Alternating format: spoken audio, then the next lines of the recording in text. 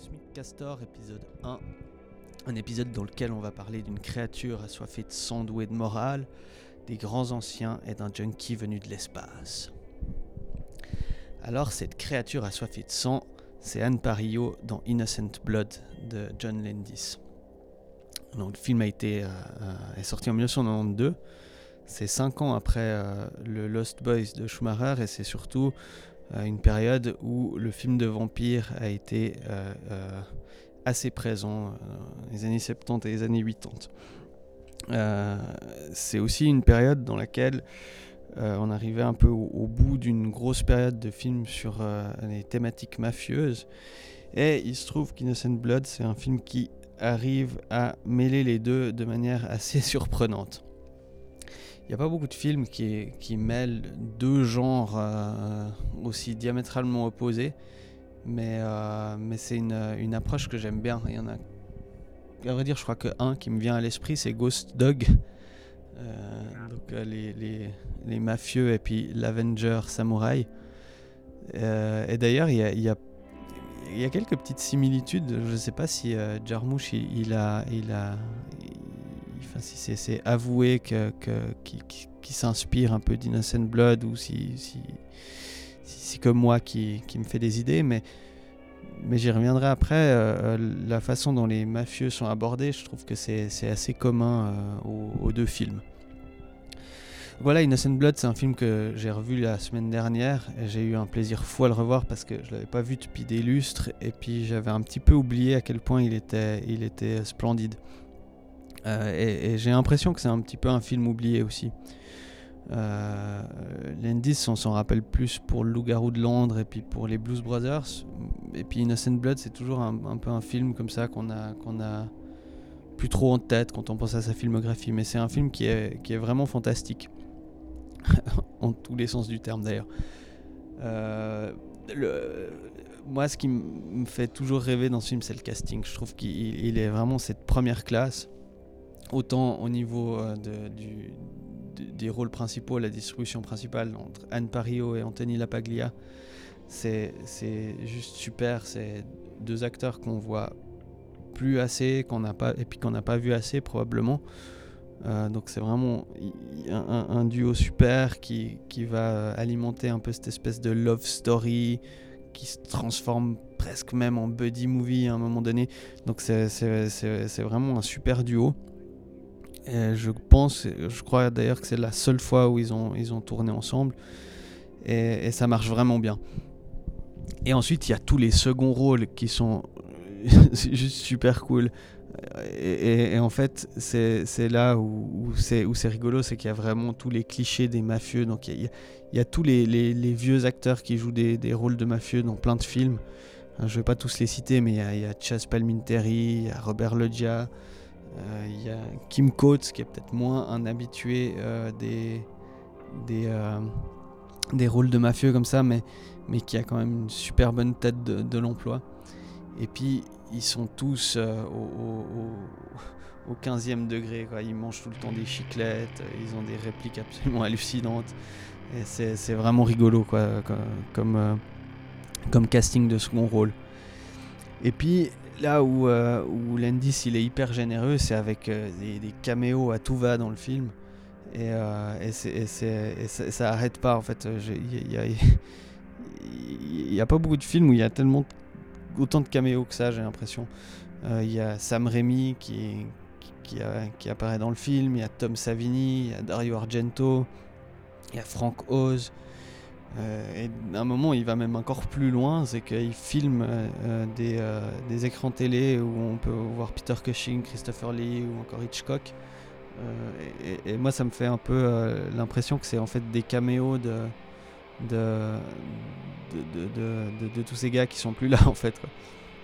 Et puis pour le cas de Sam Raimi, c'est rigolo parce que Sam Raimi il fait aussi souvent des caméos dans ses propres films, donc il fait intervenir des acteurs qui font des caméos et John Landis fait régulièrement des caméos dans les films de Raimi, dans Spider-Man 2 ou dans Darkman par exemple. Donc tout ça, c'est des petits détails qui font que je trouve que c'est un film qui passe super bien encore maintenant, qui peut avoir l'air un petit peu visuellement désuet, et puis je pense notamment au passage avec, où Marie, le personnage interprété par Anne Parillo, se transforme en vampire. Il y a un peu des effets sonores qui sont un peu cheap, mais c'est rigolo parce qu'en fait ça fait chaque fois hyper sursauter parce qu'elle pose des espèces de grognements d'un coup avant de se repaître de sa victime. Donc c'est un peu le point où on voit que le film il a été fait en 92, et puis que c'était il y a quand même longtemps. Mais à part ça, c'est un film qui essaye, comme je disais au début de l'introduction, où c'est un film qui mêle un peu une love story qui est assez belle, quoi, en fait, entre ces deux personnages, et puis c'est cette espèce de team à la fin, où c'est pas un buddy movie comme Shaun of the Dead, mais ça devient un peu une équipe qui a un peu une mission comme ça, puis c'est super chouette, quoi. Donc c'est rigolo aussi d'avoir, c'est un peu comme dans la série Dexter, quoi, où elle est monstrueuse parce qu'elle fait des choses absolument sanguinaires et gore, mais en fait avec plein de morale parce qu'elle s'attaque qu'aux méchants.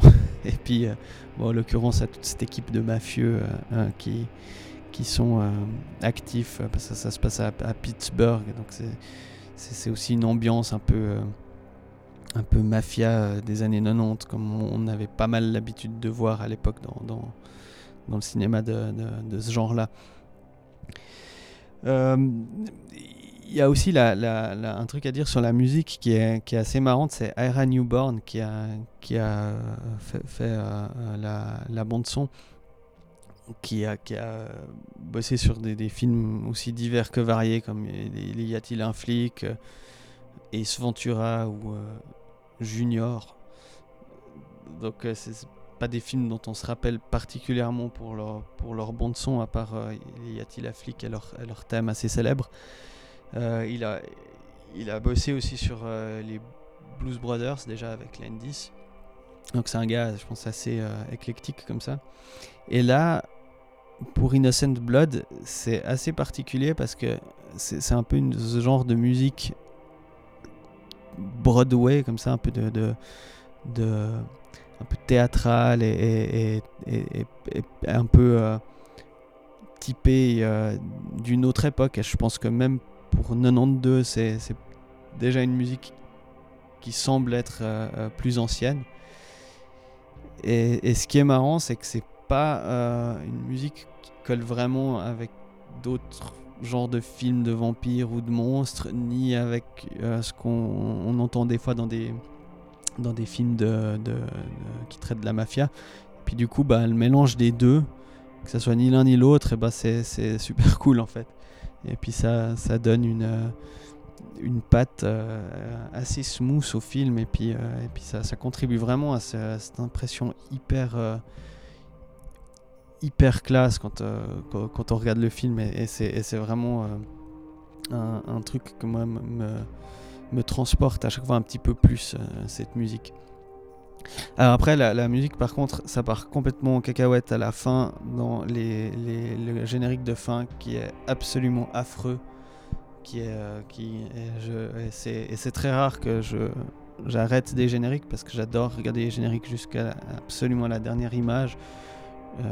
Toujours dans le doute d'avoir la petite surprise de la fin, de la petite image cachée, ou simplement pour juste vivre le truc jusqu'au bout. Mais là, j'ai même après ne pas avoir revu le film en 10 ans, j'ai dû arrêter. Ils sont vraiment trop horribles. Mais ça gâche absolument pas le film. Et c'est un film que je recommande vraiment de remettre un petit peu dans la filmographie de Landis, un peu à la place qu'il mérite. Voilà.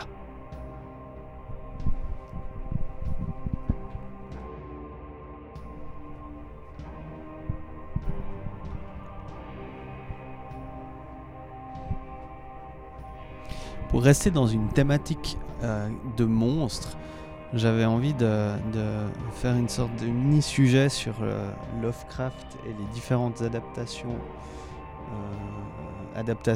ou inspirations, enfin tout ce qui découle de tout ce qu'il a écrit et qui a fini d'une manière ou d'une autre au cinéma.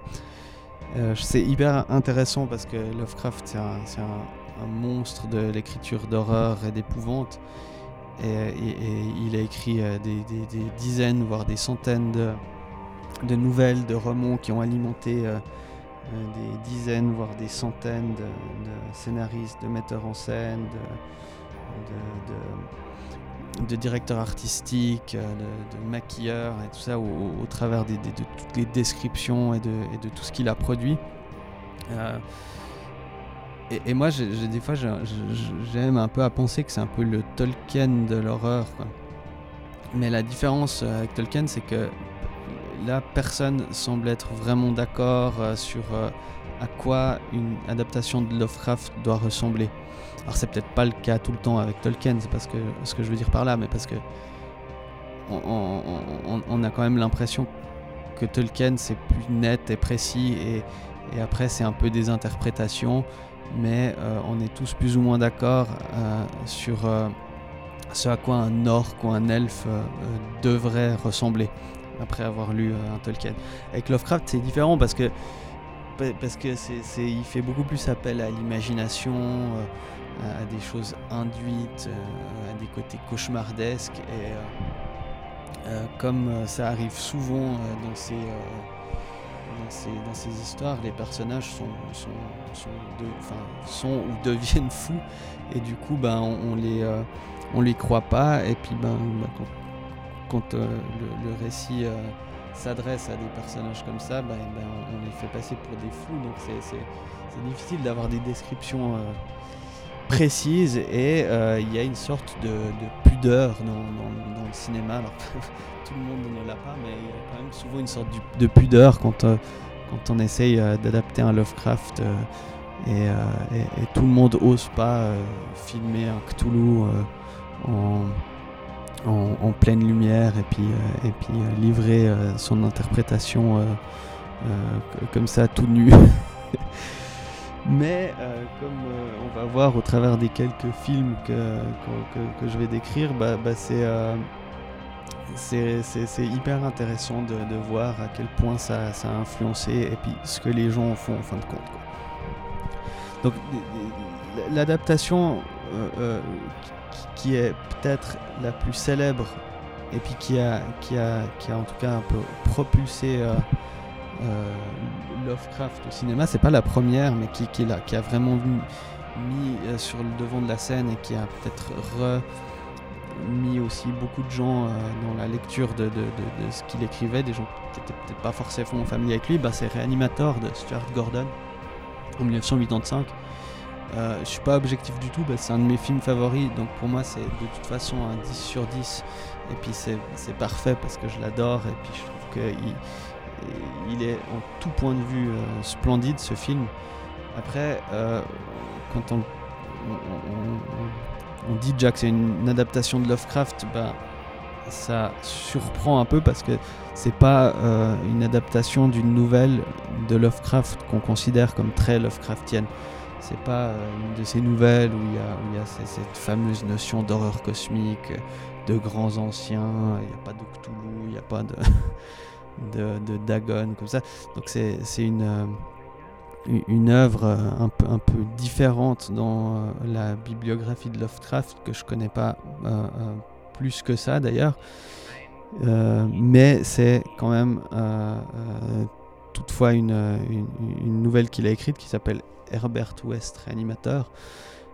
C'est pas une adaptation qui est a priori très fidèle. Il semblerait que la suite, donc Bride of the Reanimator, soit un petit peu plus colle un petit peu plus au matériel original, mais c'est pas le propos. Donc c'est un film qui est adapté de Lovecraft, mais qui est pas franchement dans tout ce qu'on attend d'un Lovecraft aujourd'hui, ou la façon dont on le décrit. C'est pour ça que je vais pas m'y attarder plus que ça.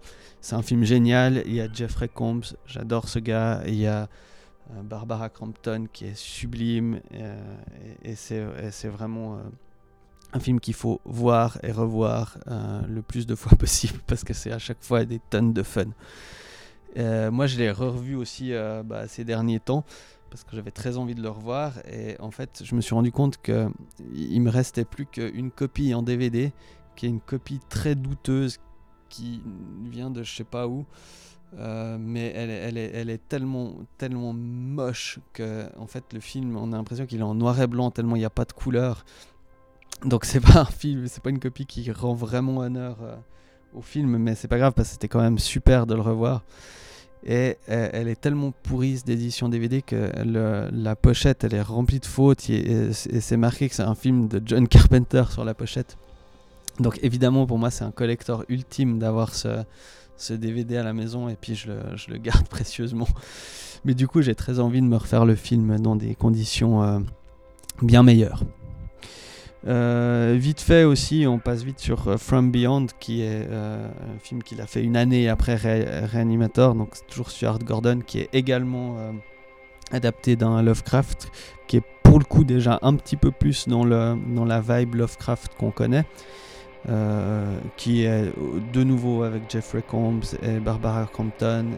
Il y a même Ken Foree de Dawn of the Dead qui est là, et c'est tout aussi cool avec de l'horreur outrancière, du gore et tout ce qu'on veut. C'est un petit peu moins drôle, mais c'est quand même super cool. Et donc Stuart Gordon, qui est pour le coup est un super adaptateur de Lovecraft, parce qu'il a également fait Castle Freak en 1995 et Dagon en 2001. Qui est adapté de 2 nouvelles Dagon qui couvrent un peu l'intro, le début du film et le cauchemar d'Innsmouth. Donc Dagon, ça vaut le coup de rester un petit peu plus dessus parce que je trouve moi que c'est une super adaptation de Lovecraft parce que elle est clairement dans cette veine d'horreur cosmique, de culte et de gens fous quoi. Et c'est super bien fait, en tout cas au niveau de la volonté. Après, c'est un film qui n'a pas eu un budget incroyable. C'est un petit peu là où il pêche un peu, mais moi ça me dérange pas du tout en fait, quoi. En fait, je m'en fous quoi, qu'il y ait des effets numériques qui sont vraiment moches, mais c'est pas grave parce qu'en fait le film il est assez généreux en scènes qui prennent de l'ampleur puis qui deviennent folles. C'est rempli de cultistes, et puis moi je trouve que s'il y a un truc qui définit bien Lovecraft outre les monstres qui décrit plus ou moins et puis qu'on imagine, c'est les cultistes quoi, les gens qui deviennent et pour avoir fait moi-même du jeu de rôle et du jeu de rôle grandeur nature essentiellement, enfin surtout du grandeur nature dans l'univers Lovecraft, et les cultistes c'est toujours ce qu'il y a de plus cool dans ce genre d'ambiance. Donc voilà, et puis Dagon il a aussi une particularité, c'est que c'est un film qui se passe ça commence sur un bateau et puis ça finit dans un village de pêche. Et puis moi Lovecraft c'est assez personnel, mais moi je l'assimile vraiment à des ambiances maritimes comme ça. Alors c'est évidemment parce que il décrit beaucoup de choses qui se passent au fond de la mer, qui se cachent au fond de la mer, mais moi je trouve qu'un bon Lovecraft c'est un Lovecraft qui sent l'écume et l'algue et qui est rempli de monstres marins. Et j'ai l'impression que Gordon il a un petit peu cette volonté aussi, parce que dans le film il pleut tout le temps et puis tout rapporte toujours à ce côté humide, et c'est il vénère une créature marine, donc c'est normal, mais j'ai l'impression que cette pluie elle force vraiment le trait dans le film. Et puis c'est aussi un film qui est rigolo quoi. Alors ça n'est pas un point commun avec les écrits de Lovecraft, parce que c'est rarement rigolo, mais c'est quand même rigolo là. Le personnage principal, c'est un loser quoi, mais il est marrant. Puis ils ont un peu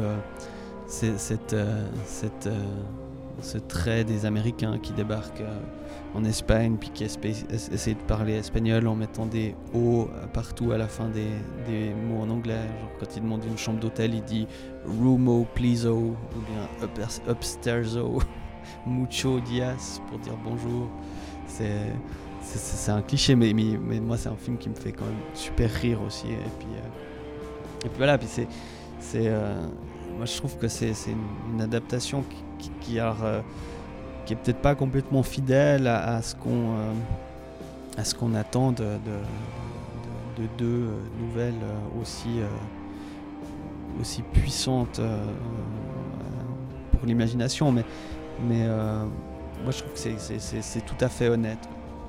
Alors c'est ce que moi j'appelle un peu des adaptations assez frontales, parce que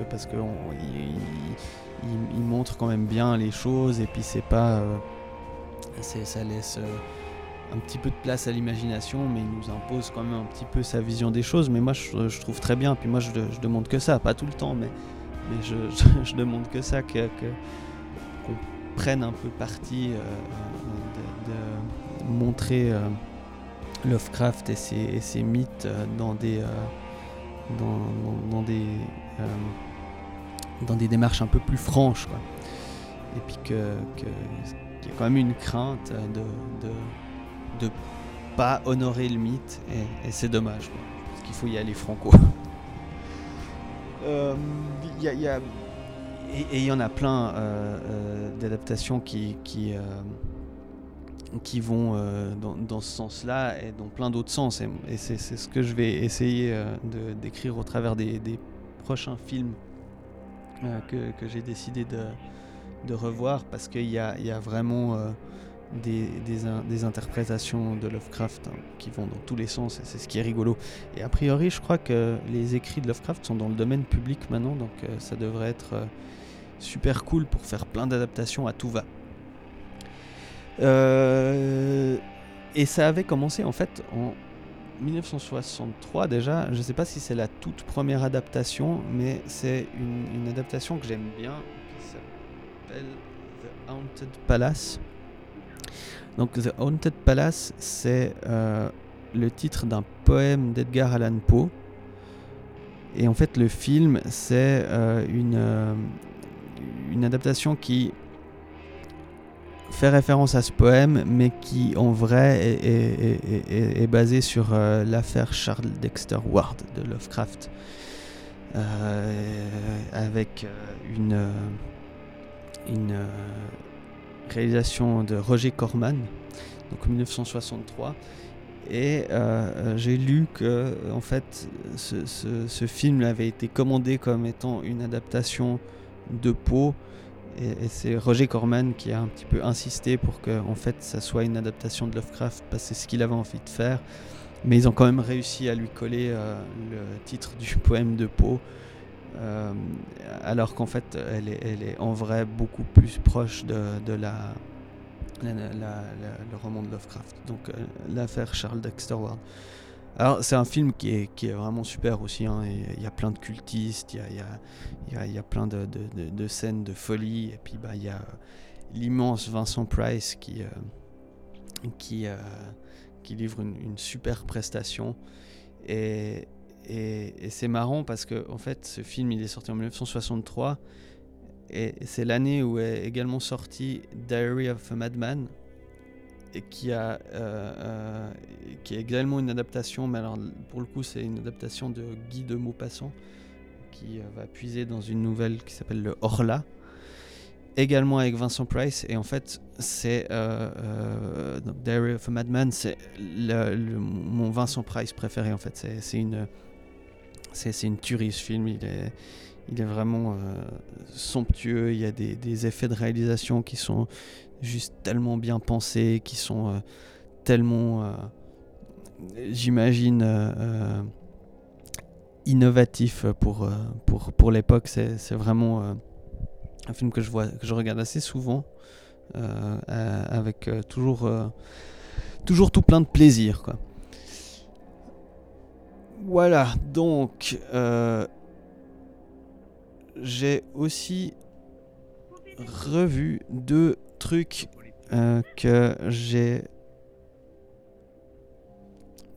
pas vu beaucoup de fois. Enfin, un des 2, je l'ai vu plusieurs fois. C'est 2 adaptations qui ont été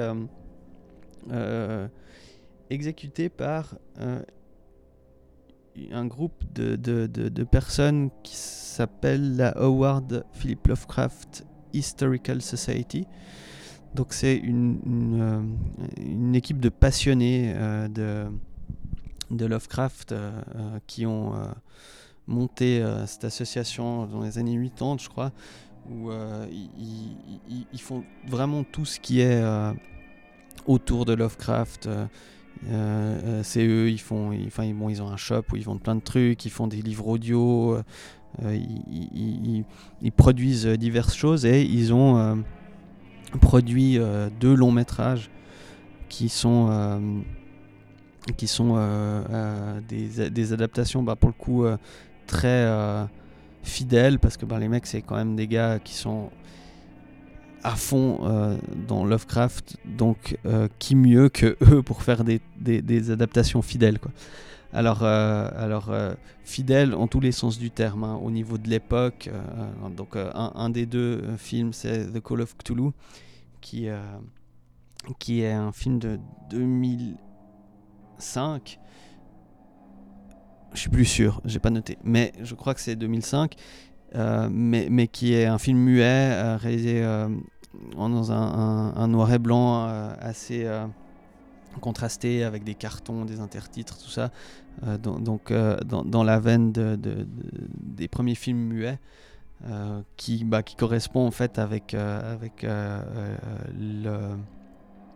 l'époque à laquelle se déroulent les événements qui sont abordés dans le film. Donc c'est une adaptation hyper fidèle, c'est super bien fait, c'est vraiment génial, il est magnifique, ce film, quoi. Mais après, c'est une adaptation pure et dure de la nouvelle. C'est peut-être pas au mot près, j'ai pas relu les écrits, mais c'est quand même vraiment très très très bien fait. Et puis c'est assez rigolo comme c'est réalisé, parce que on sent que c'est des acteurs maintenant, quoi, et puis mais qui jouent un film de 1920, donc c'est vraiment bien. Et puis ça va aussi assez loin dans la représentation de Cthulhu, en l'occurrence, où il y a des scènes assez folles, quoi, avec Cthulhu et les fidèles cultistes, et puis un bateau, c'est aussi très maritime comme ambiance. Donc c'est vraiment une super production. Et donc l'autre film qu'ils ont produit, c'est The Whisperer in the Darkness. C'est adapté de la nouvelle éponyme. Alors, moi, ça m'a un tout petit peu moins transporté. Donc c'est pour le coup, après le succès de Call of Cthulhu, ils ont adapté celui-ci qui est un film en noir et blanc, mais parlant. Et c'est peut-être ça joue un tout petit peu moins bien au niveau des acteurs, mais le film, il a quand même tout plein de charme, parce que on a vraiment l'impression de voir le livre qu'on nous raconte, parce que c'est une enquête, et puis il y a plein de passages, ça revient un petit peu toujours dans les mêmes lieux, avec les mêmes personnages, donc c'est assez sympa. Et voilà, puis moi je trouve hyper bien que c'est ce groupe, donc de la Lovecraft Society, qui au-delà de toutes les activités qu'ils font autour de Lovecraft, ils aient finalement produit des films, alors que c'est pas non plus des cinéastes. Alors, ça reste quand même assez pro, mais c'est assez chouette comme démarche. Et puis j'espère vraiment qu'ils feront d'autres adaptations dans ce genre-là, quoi.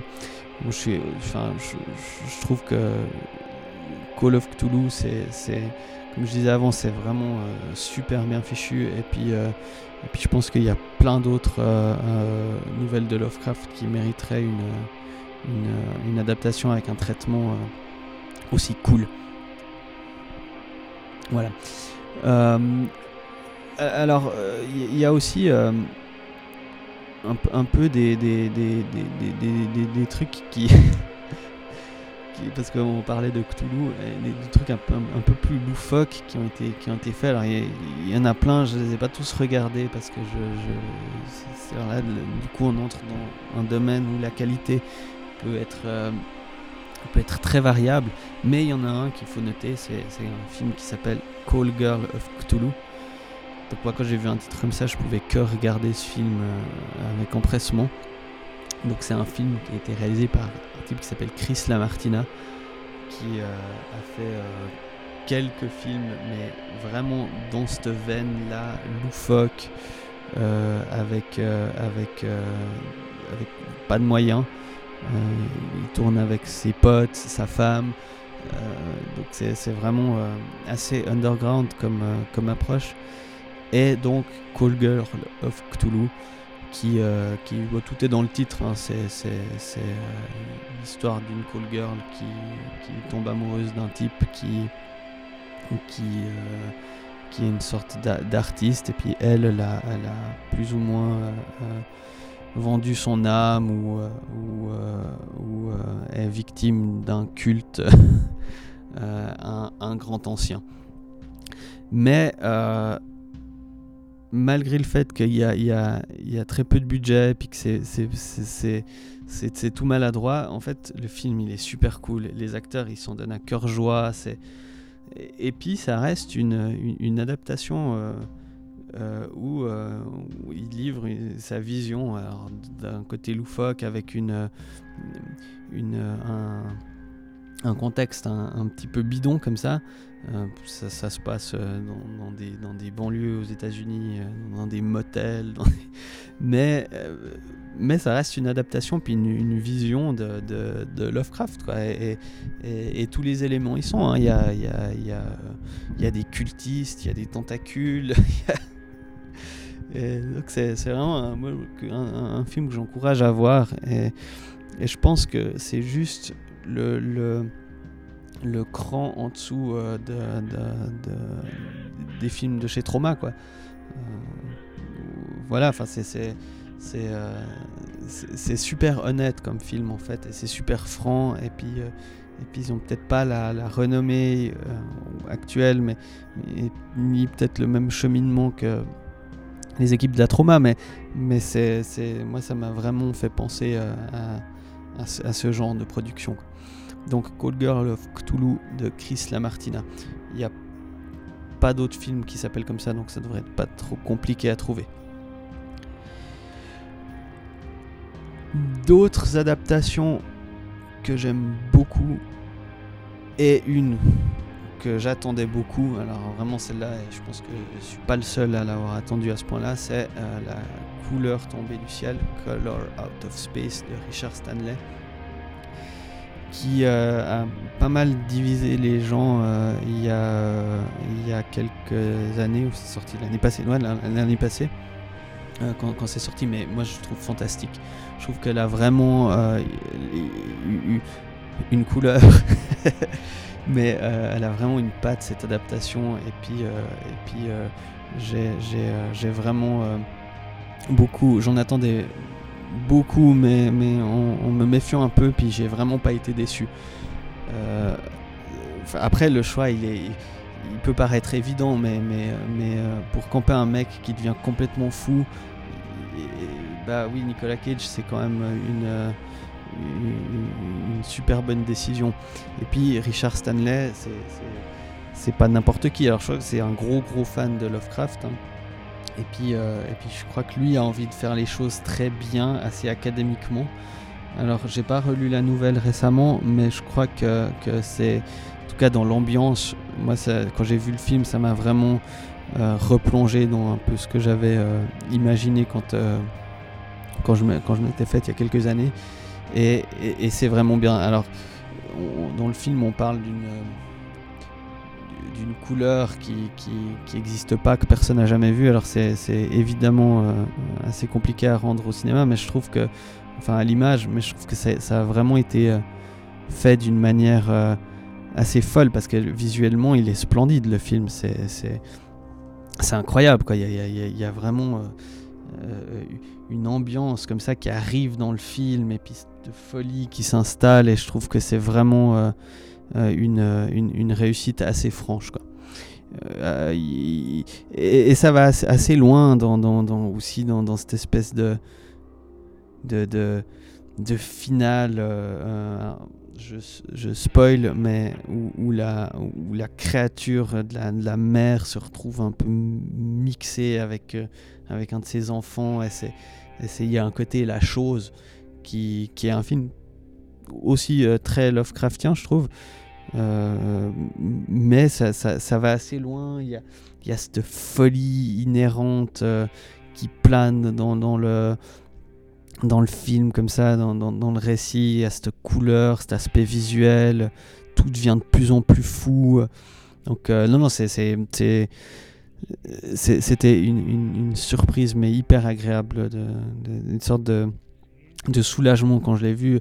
Je me suis pas dit enfin, parce que j'ai décrit quelques films avant, et je suis fan de plein d'adaptations de Lovecraft ou de films Lovecraftiens, mais c'était un soulagement, parce que j'avais peut-être un petit peu plus d'attente qu'avec d'autres films. Et d'autant plus que dans le dernier Mad Movie, je crois, ou c'est peut-être pas le dernier, mais il y a une interview de Richard Stanley. Ah non, c'est pas le dernier, c'est le numéro qui est consacré à Lovecraft, qui date de la fin de l'année dernière, je crois. Stanley, il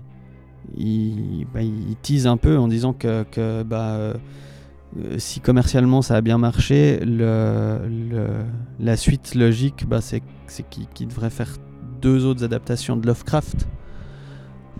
Et si c'est pour nous livrer à quelque chose d'aussi sincère et d'aussi cool que ce qu'il a fait avec celui-là, je me réjouis beaucoup, voilà. Ensuite, il dit d'autres adaptations qui en sont pas, mais qui sont plutôt peut-être des œuvres qui sont inspirées ou dans lesquelles plane une ambiance Lovecraftienne, sans pour autant être des adaptations d'une nouvelle ou d'un roman. Et là, il y en a plein, et le but, c'est de toute façon de pas de faire des listes exhaustives, mais dans certains trucs qui m'ont vraiment marqué dans ce genre-là. J'en parlais tout à l'heure, il y a The Thing de Carpenter, et je trouve que c'est vraiment un exemple excellent, parce que il y a assez clairement un parallèle à faire avec je ne sais plus laquelle de nouvelles de Lovecraft qui se passe en Antarctique, là.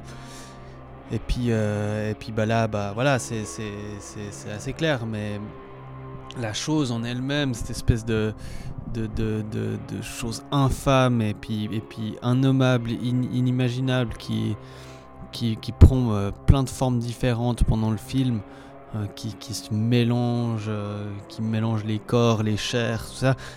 C'est très Lovecraftien, quoi, cette espèce de l'indicible, quoi. Donc c'est un film fantastique que j'affectionne beaucoup, et notamment pour ce côté-là.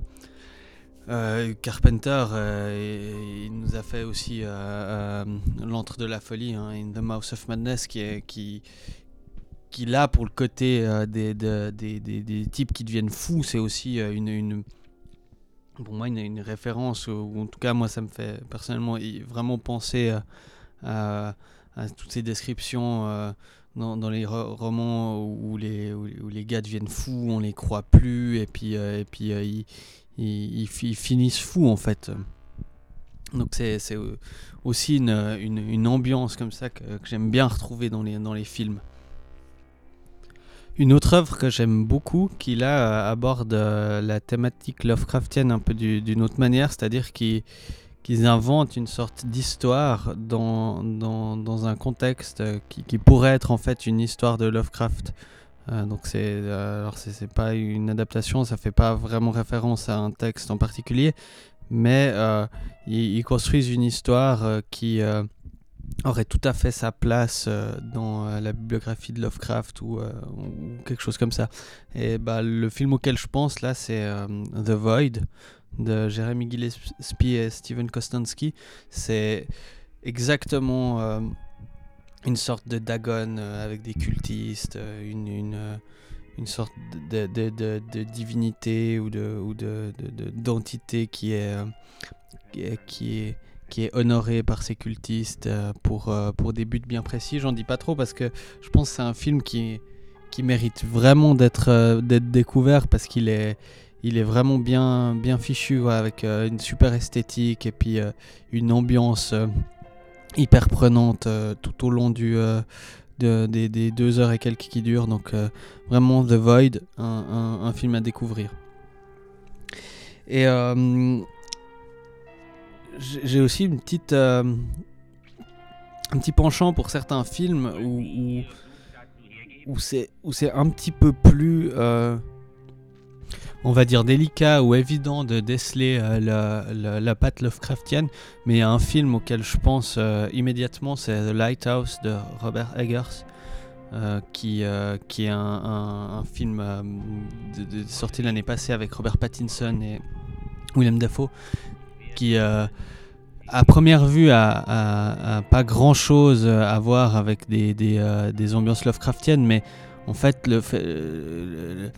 l'histoire se passe sur un phare en Nouvelle-Angleterre et puis c'est ces 2 types qui sont gardiens de phare qui sombrent peu à peu dans la folie et on a l'impression que quelque chose s'acharne contre eux.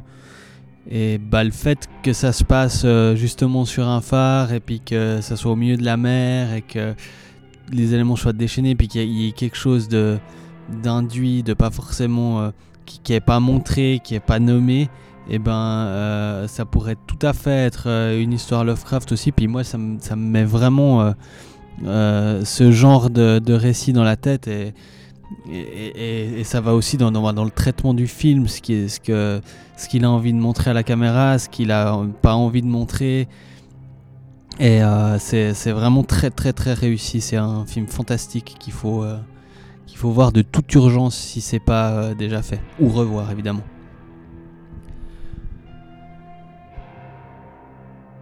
Et je pousse encore un tout petit peu plus loin, et ça sera le dernier film de cette sélection. Je pousse plus loin parce que je parlais juste à l'instant de The Lighthouse, mais il y a un autre film, et là c'est un documentaire qui n'a rien de fantastique, qui a absolument rien de Lovecraftien, mais à chaque fois que je le regarde, je peux pas m'empêcher d'imaginer des histoires Lovecraftiennes. Ce film, c'est un documentaire qui s'appelle Léviathan, qui a été réalisé en 2012 par Lucien Castin-Taylor et Verena Paravel.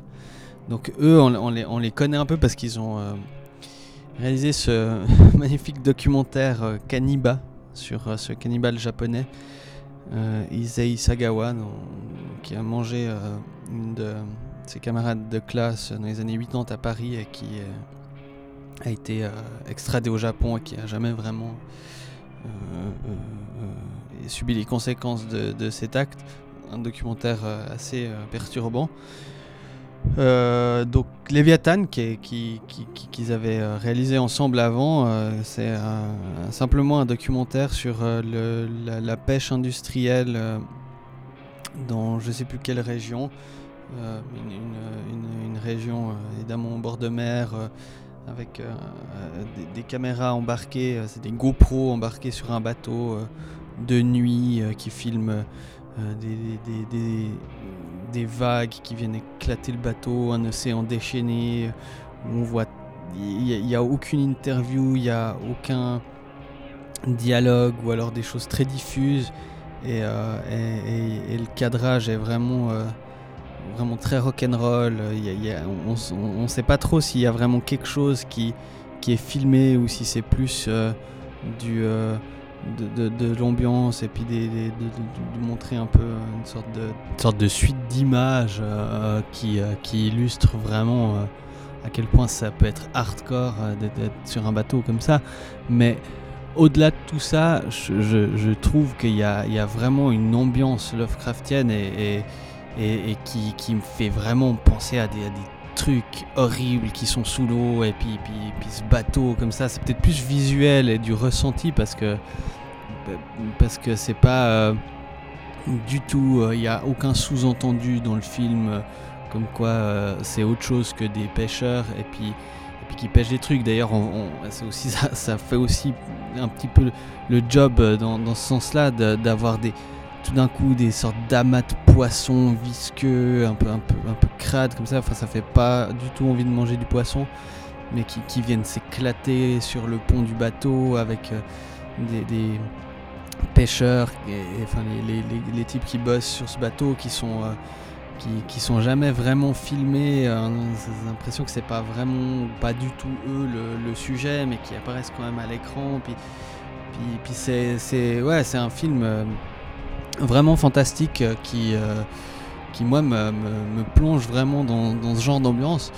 Et en fait, je sais pas si les réalisateurs le réalisateur et la réalisatrice sont si c'est une volonté ou si c'est juste moi qui me fait un peu des films en regardant un film, mais j'ai l'impression que quand je regarde l'affiche, rien que la police du titre, c'est écrit Léviathan avec une police un peu gothique comme ça, puis les crédits de fin sont aussi tout écrits dans cette police gothique, et puis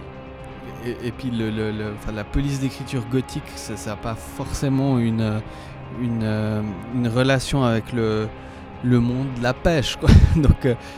Mais par contre, ça a plus une relation directe avec Lovecraft et puis ce genre d'ambiance. Donc il y a peut-être quelque chose, ça serait intéressant. J'ai fait quelques recherches quand même, mais jamais j'ai vu le nom de ce docu et Lovecraft associé sur internet. Donc je pense que faudrait leur demander et ça serait super intéressant. Voilà. Et voilà qui met donc un terme à ce petit sujet sur notre ami Lovecraft. Et le dernier film duquel je vais parler, c'est un film que j'ai eu la chance de voir dans un festival. Mais oui, le Lausanne Underground Film Festival, le LUF, qui a eu lieu il y a à peu près 2 semaines de ça. Et c'est un film qui s'appelle Frightberry de Ryan Kruger, qui est un film qui m'a profondément fait marrer et qui m'a aussi ému.